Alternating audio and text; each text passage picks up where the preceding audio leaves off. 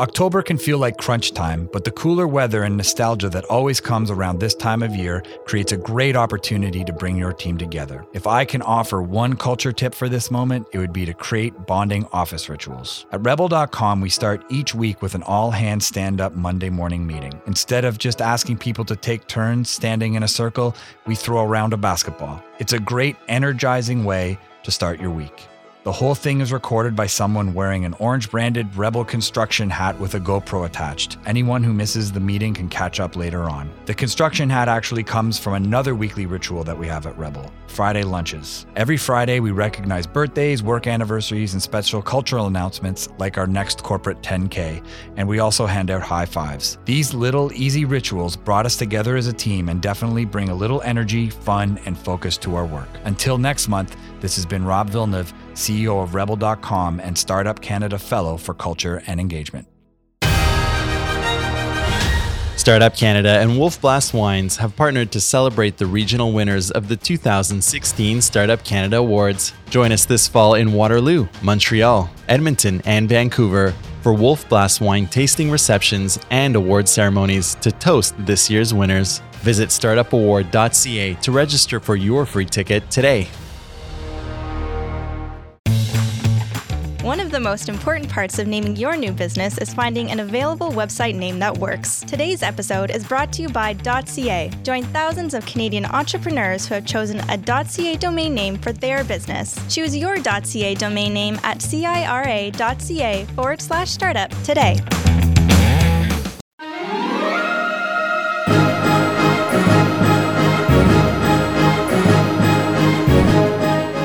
Disruption, investment, work-life balance, delving deep on the topics that matter most for entrepreneurs.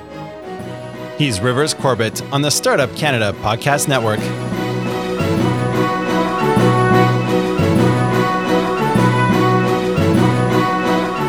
Welcome to the Startup Canada Podcast, a show serving Canada's entrepreneurship community. I'm your host, Rivers Corbett, the CEO at coachingbyrockstars.com. Startup Canada Podcast is a production of Startup Canada, the rallying network uniting Canada's entrepreneurship community. And on this podcast, we connect you, the idea person, the startup founder, the creative thinker, with the movers and shakers of Canadian entrepreneurship. On the show, we will fill you in on the trends, opportunities, and possibilities of your next steps as an entrepreneur. And we're going to have amazing conversations on advancing entrepreneurial success and growth in Canada.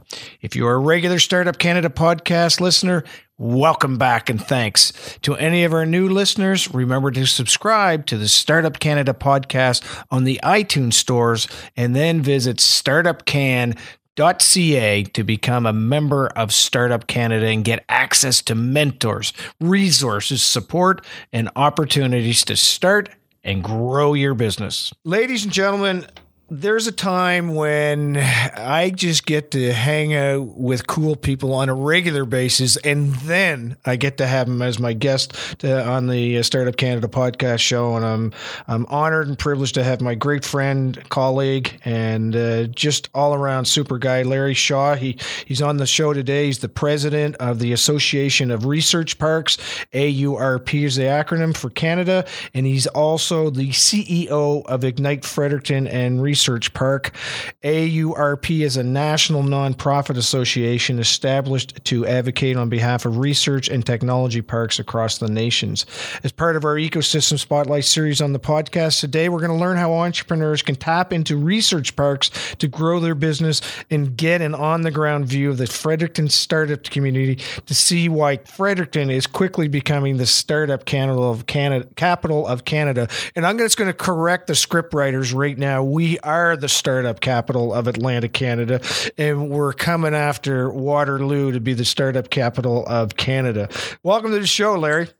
Thanks for being. It's great to be here, Rivers. Really appreciate the opportunity to share some of the ideas with you. And as you said, it's easy to have a conversation when you start out being friends. So I'm looking forward to it. Right on, sir. Right on. Well, look, before we get we started, you've had a quite of a journey of a life, and you could be anywhere in the world and be well accepted and embraced. But why Fredericton? Why are you so passionate about being here, and why you're so passionate about your role with the research parks? Well, Rivers, at the end of the day, I don't think the apple falls too far from the tree, and I would be very much like that. So I'm a New Brunswicker. I've always been a New Brunswicker. I'll be a New Brunswicker my entire life, even though I've had the opportunity to live around the world and do some cool things in, places like Central America and Europe. But my passion, my sort of my life has always been New Brunswick, and that's where my interests are. So, I think we could do an entire interview, quite frankly, on just, why we all love Fredericton, or why Fredericton, is some of our primary focus. But, it really is, it's around the amazing quality of life we have here. Those of us that live it know it. Those that don't live it would love to know it, and we would love to have them here. But it is a secret that we have here. There's the quality of life is second to none. But it's also about, it's the passion that we have of simply not being the status quo. We've always swung above our batting average. The entrepreneurial network that we have here in Fredericton doesn't consist of one organization or one person. It's a multitude, and it's a network, and it's a network really focused on, a single common objective. We have world-class university and the community colleges that we have here that really is the talent pool that we all draw upon. And I think it when you really add all that together, it really does come down to a very simplistic sort of answer, I guess, why Fredericton, and that's really about the people. It's about the people that are here, the passion that they have, and it's about the ability to just simply roll up the sleeves and really get it done. Yeah, well, I regard this as indeed the leader in Atlantic Canada, and it's really showing with the work that's being done by you. And of course, I know you're a team player. It really shows through in the way that you bring the team into playing, not just on your own staff, but in the community itself. What is a university research park? And I'm kind of reading the script again here today. Is that the right terminology? Is it a university research park? Yeah, well, it is. And look, people want to, sometimes we all want to put names around things and put some sort of, acronym or structure around it. But, a university research park by its name would imply that it's affiliated with university and there's some sort of research going on. And there is characteristics of that, of research parks, but it really, quite frankly, is much broader than that. And, I would sort of go back to quote one of the leaders in this space that happens to hold one of the highest positions in Canada right now, with the Honorable David Johnson. He's the founder of the Johnson Research and Tech Park in Waterloo, and he would really describe these things that we sometimes call as university research parks. And there's different names being taken on by this clustering activity and things that are happening, innovation districts and things like that.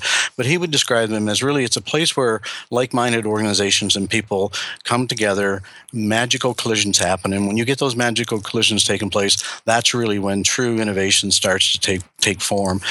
He would also describe, the commercialization or the generation of innovation is really a contact sport. And what he means by that is it's about those relationships that get formed over a coffee.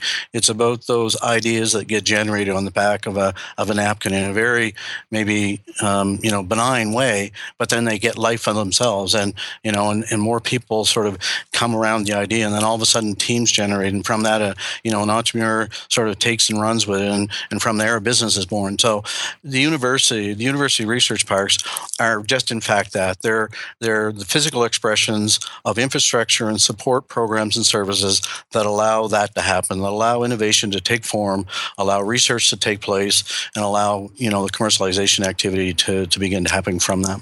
Do you find at various parks that there's varying levels of involvement with the universities? Like I know in our backyard there's a growing relationship that's going to get a little bit more intensive with time going on. And how are some of the ways in which the universities are getting involved with the parks? Yeah, so we often, inside the Association of University Research Parks, we often describe, a saying that says if you've seen one research park, you've in fact seen one research park. And the point of that is they are all different.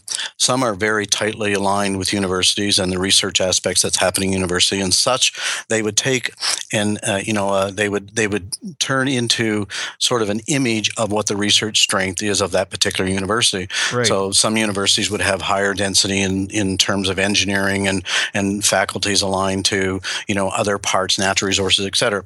So the research parks sometimes take on that entity because that's where the research, in fact, is happening. Other universities and research parks may not have quite as tight of alignment, and it becomes more of a community-driven initiative where a broader set of commercialization activity begins to take place. Innovation comes in through different means. Instead of just coming through the university, it comes from all of us in our back doors and our basements, et cetera, et cetera. So, in each university research park will begin to, I guess, organize itself around that idea. So some will have, and most will have, incubation space or acceleration programs. A lot of them will start to wrap specialized programs around, how do you support entrepreneurs? It could be as simple as, lunch and learns all the way through to more complex programming around acceleration, the intake and, and graduation process, the pitch competitions that come out of an acceleration program. Do they, when the entrepreneurs are getting involved, do you find that a lot of the parks are having to reach out for the entrepreneurs, or are the entrepreneurs just through being in the community are finding out about it? Well, I think, in general, we all can do a better job of communicating and advertising what it is that we do to try to help entrepreneurs or try to move the economy forward or try to create opportunities. So we can always do a better job. But generally speaking, the organizations or the entities that fall inside the research parks already have a fairly substantial profile within the community. So a lot of the things that are happening around the research parks are well known.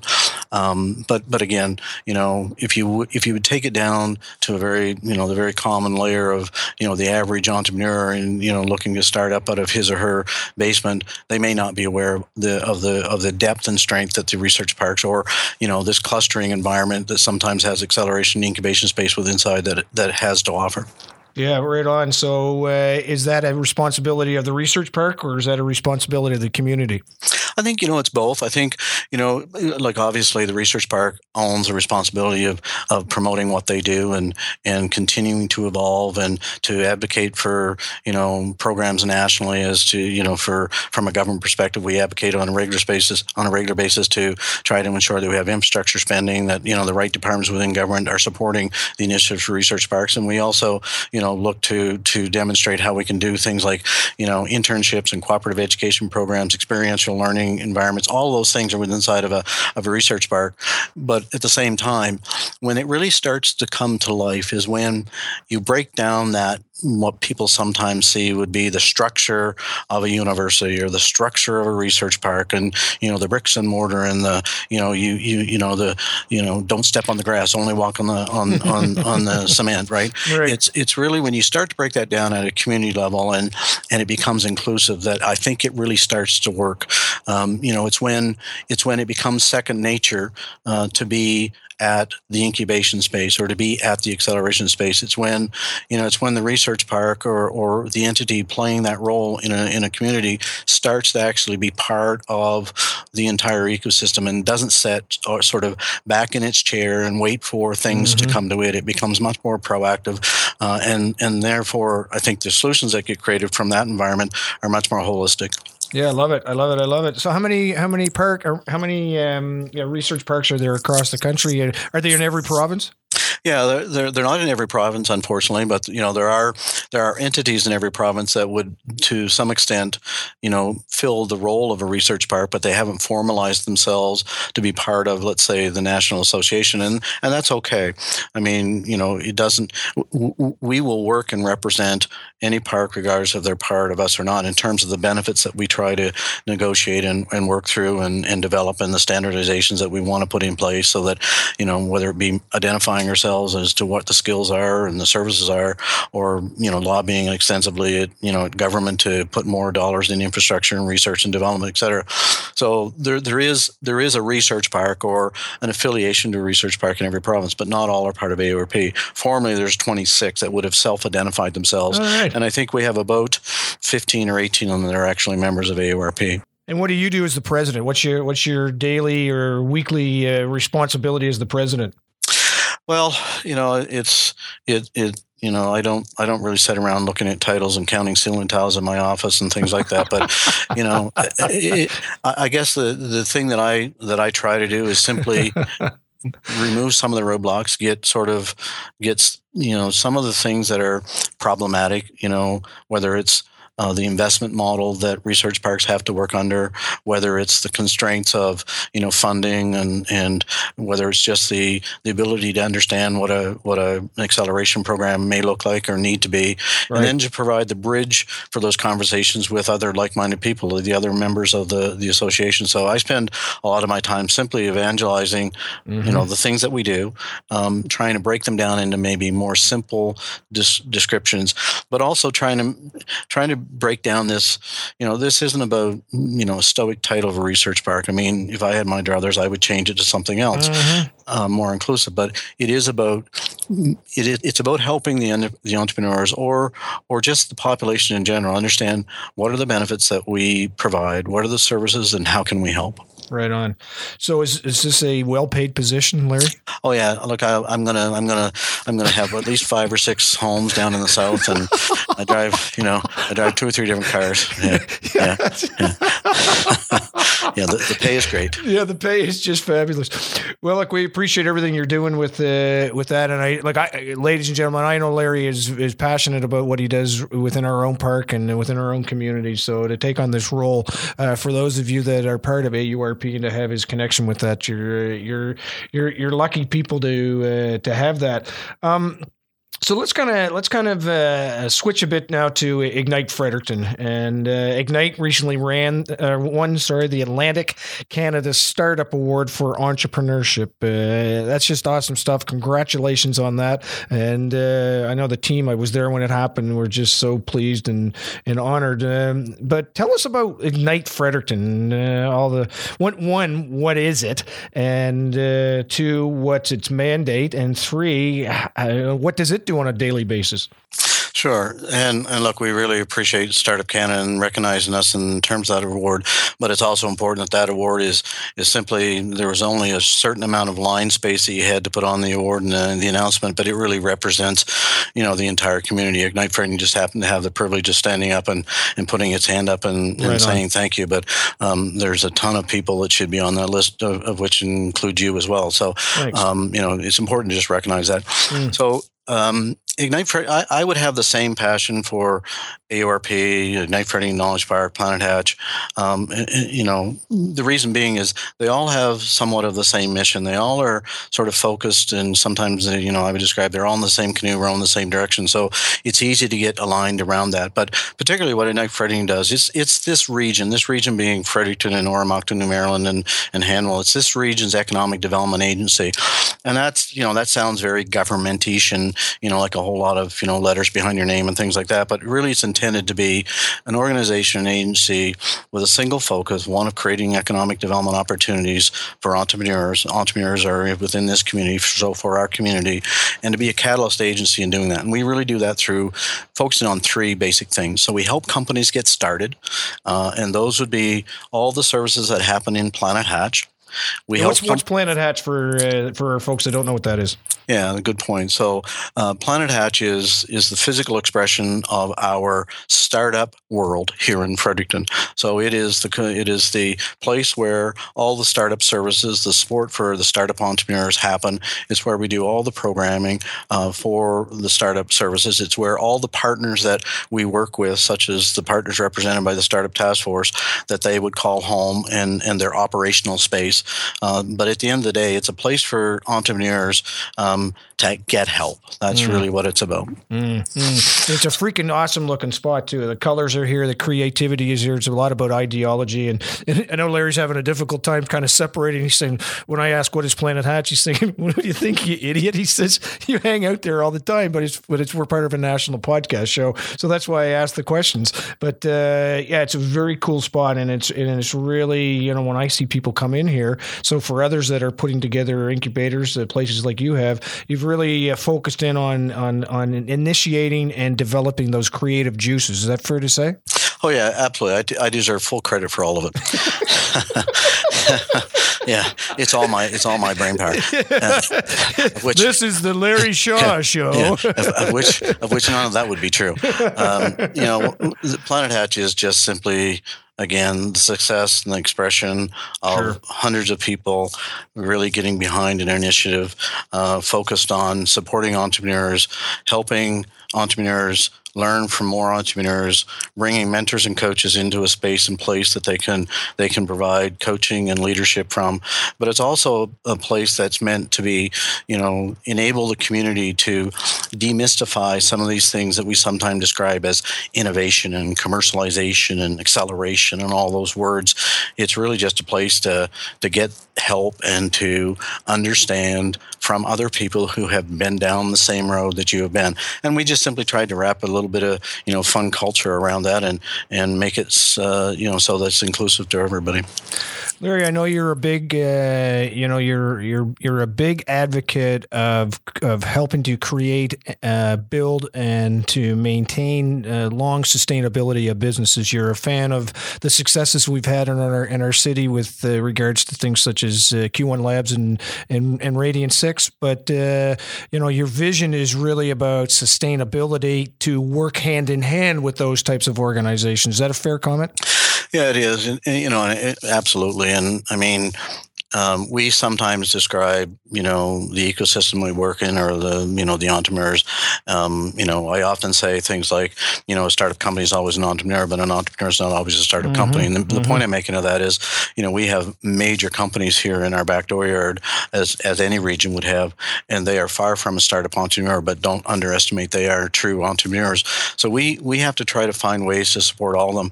The other thing that we try to work into the conversation, we all hear the huge success stories, and we all see what happens at CNN, and some of that's great emotion. It's really important stuff, and we all want that to happen. Don't get me wrong, but at the same time, there's a realism. There's a long trail of hard lifting and hard work and continuous wondering whether you can make payroll, et cetera, et cetera, et cetera, that happens. So one of the things that I try to get into the conversation is, it isn't all about the exit, right? It isn't all about, the fame and claim that comes from that. Our foundational aspect of the economy that we are in Canada has to have entrepreneurs that want to build long-term sustainable companies. They want to build a company that today has 100 people and tomorrow has 200 people and next year has 400 people, and they can pass it down to kids and children and relatives and other shareholders, et cetera, et cetera. We have to make sure that, back to this, sort of description of, focus on the tide, lift all ships in the harbor. We have to focus on not only companies that are going to add excitement into the community and have quick exits and high growth and high expectation, but we also have to have a foundation of companies, entrepreneurs that are slugging away each and every day, continuing to try to improve their product and service, continuing to try to grow their market, and make a long-term investment in the economy. And it's the combination of those two things when I think the economy really starts to run on all cylinders. Without both of those, you're going to miss something. There's going to be a miss in this engine if we don't have those high growth, high energy startups, if we don't have those more mature, long-term invested entrepreneurs. This engine will not be as smooth running as we want it to be. Very cool. Thanks for that expansion on that point. I think it was very valuable, and it's one of the reasons that I've admired the leadership that is here, because you've been true to that, and I think it's an important lesson for any type of ecosystem across the country to follow that lead. So on that note, share with us, besides Relish Gourmet Burgers, about some of the cool things that are happening in the ecosystem, some of the cool actors and exciting things that are happening with some of the startups and entrepreneurs. Yeah, so there's many. So I'll pick a sort of one thing out of what we're doing here locally that's at more of a broad ecosystem perspective. So, we're looking. One of the things we don't want to do is develop multiple programs that do the same thing. We want to try to economize everything we do, and we don't want to sort of be jumping over everyone trying to solve problems when it maybe should align to someone else. So, what we're trying to do is develop a process, an entrepreneurial educational process, a system where an entrepreneur can self-assess themselves. They can determine what it is they need in terms of service. And outside of a typical acceleration cohort model, have them be able to get access to services when they need it. So we lovingly describe that right now as a subway model. So what we want to try to create is a common set of tracks, a common set of services, and allow, like Apple did with people coming into their infrastructure to develop apps. We want people to come onto our subway system and develop services and programs that an entrepreneur can use. But we want to start to put a little bit of structure around that so that an entrepreneur, he or she, knows whether they are at the early stage of ideation or whether they're more mature and they're moving into a growth stage, that they can get these services when they need them, not when they're being put on. Oh, go to that course next month or go to that course next year. But we also want to make sure that that's available to adjacent communities. In our backyard, adjacent community is St. John of Moncton, which is an hour and a half's drive away. Mm. So we want to try to make sure that entrepreneurs have the ability to access multiple tracks or multiple ways of getting those services. That's just fundamentally at the ecosystem level. So the Startup Task Force and all the players of the Startup Task Force are focused on making this happen. And we're starting to roll out pieces of that today. That's not going to be fixed in 1 year or 2 years. But the reason we're doing that is because entrepreneurs are not all at the same level at the same time. You bring in an acceleration model and a cohort sort of model. You bring entrepreneurs in at the same time. They're somewhat aligned. There's still some differences, but you walk them through a series of programs somewhat the same way. But the bigger part of the marketplace, the place where these billion-dollar companies are going to emerge from, the normal day-to-day startup community, the growth side of our economy, needs to access these services when they need them, not when we say that we can give them to you. So we're trying to fundamentally get that in place, and that's going to be a big task. But the reason for that is if you look at some of the companies we have, so you look at a company like Resson Aerospace. So Resson Aerospace, great story. Right, they went through some programming at University, the Activator, and I'm not sure they went through TME or not, but they were part of the Activator group. I believe they did go through TME. Yeah, they did. They were part of that. They come out of that, and sort of the first thing they start to look around and say, okay, well, where do I go? They landed in Planet Hatch, and they had to line up to a cohort program. It worked well for them, and they went through an acceleration program, and then subsequently from that acceleration program, I mean, these guys are now on a hockey stick trajectory. They're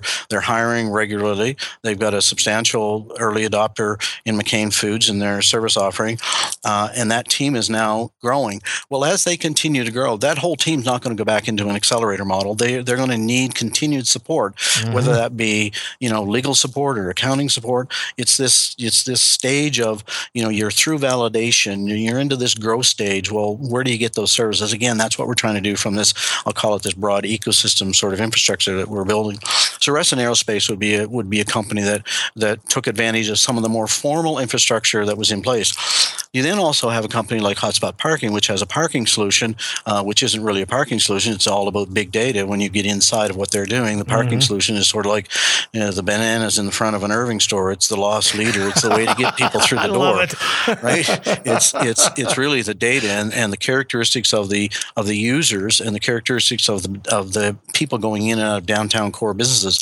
So they actually started out of a startup weekend. Their idea was, Phil Curley just simply sort of threw an idea out, got a little team around himself during the startup weekend, and voila, out of that comes, a startup company. They come into a program we were running, which is a seed program. They get a little bit of funding, and then they begin to move forward. Well, now Phil and that team is moving their services into other cities in Atlantic Canada. They're also looking into the U.S. marketplace. So, I mean, there's that basic app application that turns into a big data play. There's Reston Aerospace, which was started out as a drone imaging sort of strategy, and it's turned into a disruptive enabler in agricultural in terms of pesticide and crop control and measurement and fertilization, all those things through drone activity. So who thought, right? But we also have companies like Leading Edge Geomatics, which never touched hardly any of our services that we've offered here in town or in this region.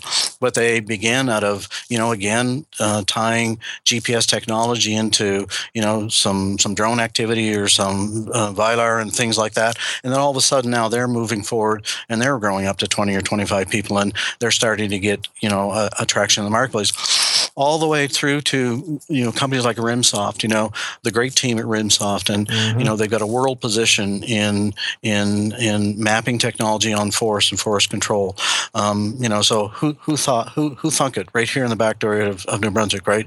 Yeah. You've got a company like Mycodev. Brennan has formed a very innovative way of having a product to the market in twice the level of quality, a third of the cost structure, where it will literally help save lives by coagulating blood in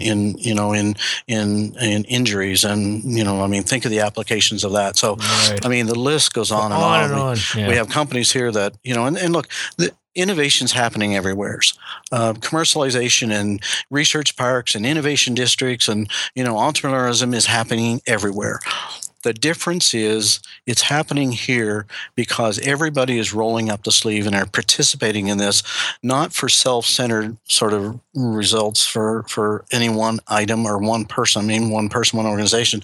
It's for the outcome of what we're trying to do here. So, you've got companies that, have been in the system, for some cases years before they get service. Others jump into the service side of what we're trying to do almost in day one through an acceleration program. But we've got companies like NoChar. We've got, these habitual return entrepreneurs. You look at the work that is happening at Interhive now with Jody Gooden, and you look at the Dave Olsons and the Marcel Lebruns and the Rivers Corbett's of the world. You look at all those folks, and it's not about just simply the one initiative they're on. They're opening up their thoughts and ideas and their skills and learning and experiences, and they're sometimes they're battle scars, and to the entrepreneurs or the people that are considering being an entrepreneur, and help them get off of the off the mark, get started. Yeah, right on. Well, I love it. And the other element that's woven into all of this is the support for those that want to play in the game, the entrepreneurial game, not necessarily entrepreneurs. And there's a friend of ours, Irina Roussel, who helps out with Startup Canada. She just loves playing in the game. Doesn't want to be an entrepreneur, but we embrace that. We say, come on in, and be part of the game. So talk to me about Fredericton, because as I talk to guests across the country, and again, I'm biased because I live here and I choose to live here and I see the same things you do. But what makes Fredericton such a neat community outside of all the things you just talked about? And I'm talking to bring people here to live and raise families and so on.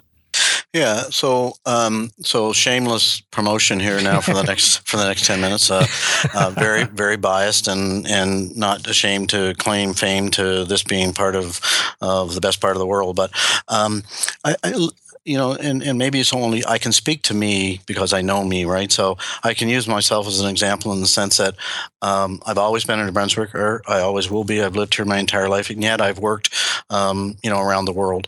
I've started up organizations and ran companies in Central America, expanding to 9 different countries. Growing operations to a few thousand people over a few years period of time. Done the same thing in Europe. Been in the middle of large corporate organizations, multi-billion-dollar firms in downtown Manhattan. But those were just a place to do work. Those were no different to me than jumping on a plane and going to another location, or getting in a taxi cab and going to another hotel, another meeting in another city. The reality is, there's a difference here. Back in my Liant days, I was the vice president with an organization, with a P&L organization inside of Alliant called New Business Ventures, and we did a marketing campaign one time of why people should set up at that point. Now I'm going back a few years, the contact center, their call center in New Brunswick, and we did a marketing campaign, and we just simply sent a bottle of water around to different companies, and with a simple note that it said, "There's something different than water here," and it's true, right? There's something different about the characteristics of Fredericton, New Brunswick, or Atlantic Canada, but I would bring it down to Fredericton. Fredericton has a long-standing history of supporting entrepreneurialism. It's been an early adopter with entrepreneurial companies for quite some time. It was the first city in North America to have free wireless from a community perspective. It's always invested in the innovation side of the agenda, but it hasn't done that exclusively. Again, back to the tide in the harbor lifting all ships. It also focused on arts and culture. We have one of the largest cultural events in North America, certainly in the jazz and blues, with the Harvest Jazz and Blues here. So it's a quality of life. So when you start to look at all that, it's the network that's found here. It's the access that we have to mentors and coaches. It would be the strength that we have in our universities and colleges, the level of success that is already here, right? The lifestyle that we have, which is really generated by the culture that's in this location.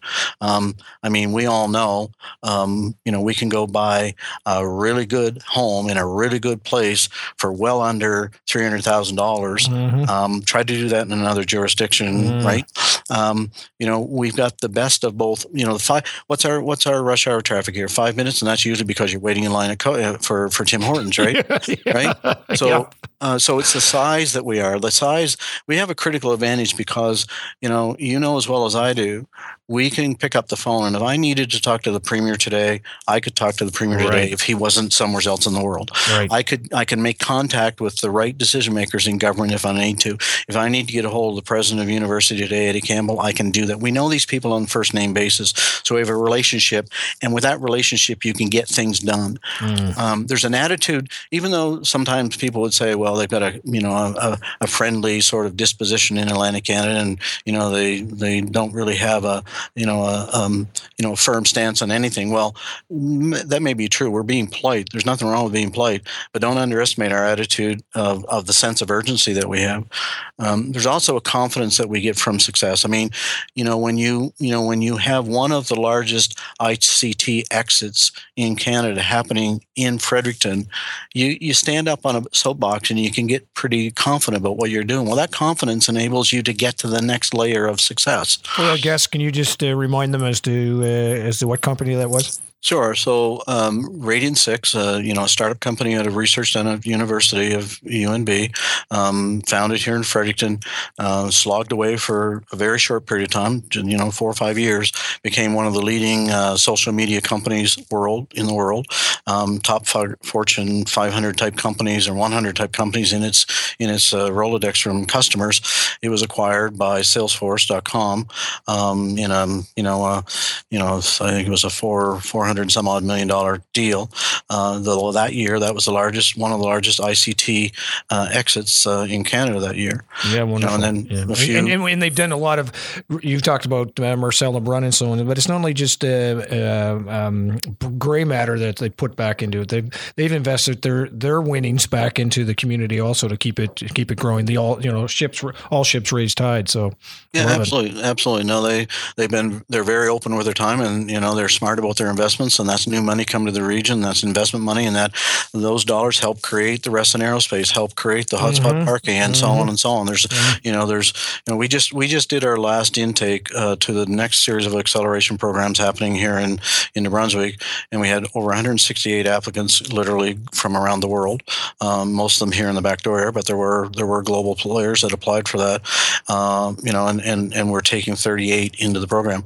So that just gives you some sense of the build up, the wave that's coming through our startup community once we're focused on, getting people through the ideation stage, getting people, wrapping some services, giving them a bit of seed dollars, giving them a chance to get going. So, back to your question, I mean, it all comes down to that. It's really, at the end of the day, the people, the water, whatever you want to describe that as, it really comes down to that simplicity that we sometimes look at the problem and we demystify it and we just roll up our sleeves and get it done. We get it done.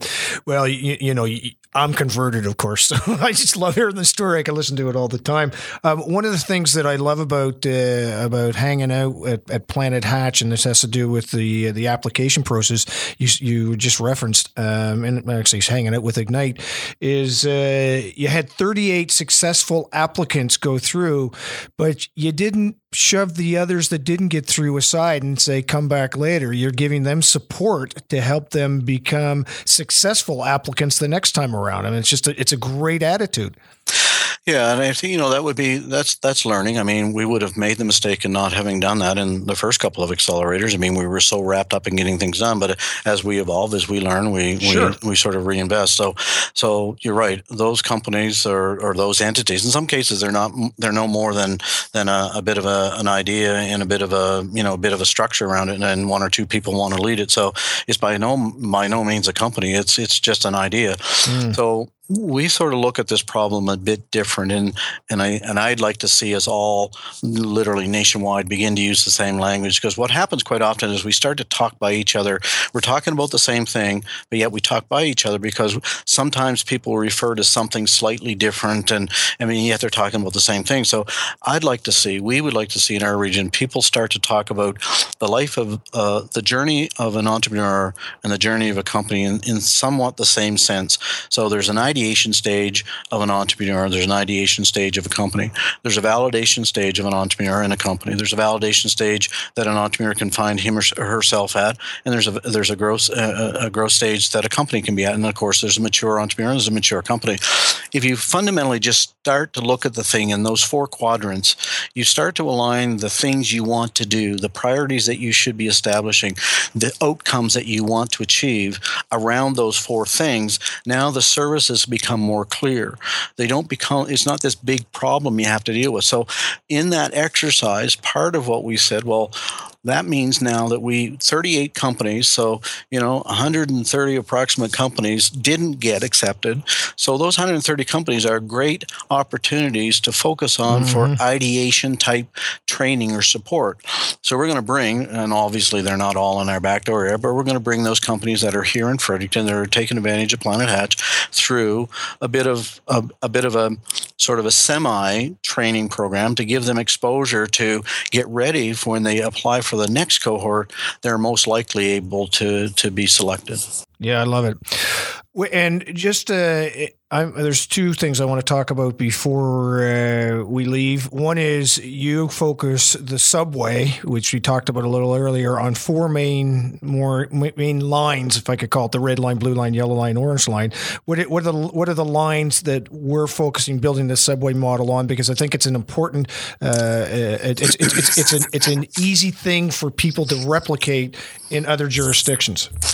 Yeah, so the analogy or metaphor or whatever we're using around this subway model, if everybody sort of knows what a subway is, and they know the New York subway system, it has multiple tracks, and you can get on as a user, you jump on the subway, you know where you're going, you pay your money, you get on at the stop you want, and you get off the stop, and you know the types of stores or things you're going to have at that stop, but it's repeatable. It's the same thing every time. You go to, Lexington and 57, get off the subway, you're going to get the same stores, you're going to get the same location. So with that just being sort of the analogy in the backdrop, the four tracks that we would see is a track of ideation, a track of validation, a track of growth, and a track of maturity. So with that, you then align the subway stops, the service offerings on each of those tracks. And in some cases, the title of those would be the same. So as an example, on the validation track and on the growth track, you're still going to have a subway stop that would be potentially titled money or access to funds. But the stores, the services that you would find within the validation and the one that you would find within the growth type of companies, the stores there will be different, even though they're all providing some source of funding. You at an ideation stage, you don't take an application into a COA. But at a growth stage, you can take an application for funding into a COA. Mm-hmm. So what we're trying to do is demystify that a bit and put some structure around that, but also not have entrepreneurs waste their time, because that's one of the largest pieces of feedback I get in just programming generally is, oh, well, it's good, but I only needed an hour of that, or I only needed one day of that. Well, what we're trying to do is give the entrepreneur a little more flexibility and say, okay, I just want to talk about funding that is right for me right now because I'm at a growth stage. So what types of funding options do I have? Where's the mentors that are good at growth? Where's the services that provide me when I'm in that stage? Another example of, if I'm a mature company, I still need help. I still need support. I still need structure, but I'm not going to go to ideation type.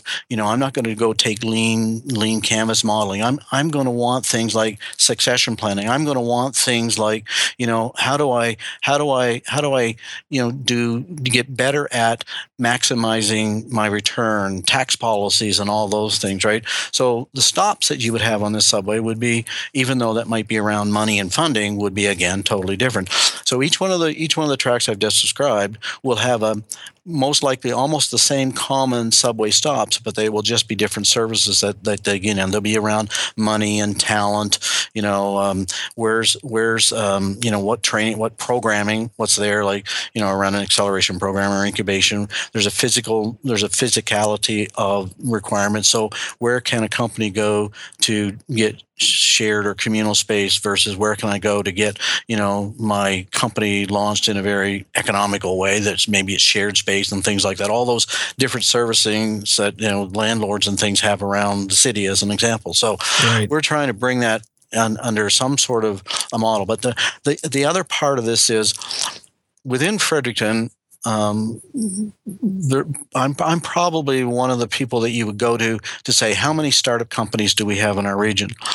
But I'm probably only going to be 50 or 60% accurate in my answer, because every day, literally every day, well, every week for sure, I hear of a new company that's got to be, in some cases, substantial size that have never used any of our services, right? So around this subway structure that we're trying to put in, there's two other pieces to this. One, I'm going to give the programming to anybody who wants to use it. So if St. John wants to come here and tie into my subway system, go for it. If Moncton wants to come here and tie into my subway system, go for it. I have no concerns of who wants to use it. I only ask of two things. I want you to use the same language I talked about. So I want you to talk about, ideation, validation, growth, maturity. And I want you to agree that you're going to use a CRM system that we're deploying with this that allows us to track the identities of the entrepreneurs and make some assessments as to the services that they're using, what works, what doesn't, so that now we can have a better understanding of how many entrepreneurs we have, how many entrepreneurs enter and re-enter the system, the services system, so we can get a bit of structure around what we're trying to build here. So that data is going to be valuable to us. So those are the only two things I want for people to come in and use this infrastructure. Very cool. Well, I thought it was important. I know we're going a bit over time, but again, I'm intimate with regards to what's going on in Fredericton, and these are important conversations that are happening, important activities that are happening, and I thought it was good for us to know that we've got you for your time to send that to convey that type of overview. So thank you for that. And Larry, buddy, you and I talk a lot, but unfortunately this time is ended. But it's been all good as always. And do you have any lasting thoughts on the entrepreneurial landscape? You've got a national audience that's listening to you right now. What are some kind of the last comments or thoughts that you'd like to give us? Well, I guess I always have trouble trying to summarize thought because there's just too many of them, and I'm not sure if anyone has more priority. But I think this theme that we sometimes describe around, focus on the tide and lift all ships in the harbor. I think we're plagiarizing that. I'm plagiarizing that from Kennedy, and I do that shamelessly. But the reality is that is quite descriptive. It's you can't just focus on one thing. You have to focus on multiple things at the same time. If you start to focus only on one thing, then you may repair that and you may improve it and you may make it really good. But trust me, you will open up a large gap someplace else, because, if you just look at the process of getting companies into acceleration, you take all the companies into acceleration. Well, what are you doing to drive more companies to come at the ideation stage and to get them sort of enthused about entrepreneurialism as a course of career? So you need to have multiple activities going at the same time to have a successful, what I would describe as a successful, multifaceted sort of supporting infrastructure for entrepreneurs. And I think I would finally close I would say that exits and the success of those and the shining stars they are and how proud we are and how much we need of them is only one part. We as a society, we as Canadian, we as the support structure for entrepreneurs need to figure out how do we put as much energy in companies growing to become billion-dollar operations, not just an exit, a view to an exit. You've got to have both of those things at play at the same time.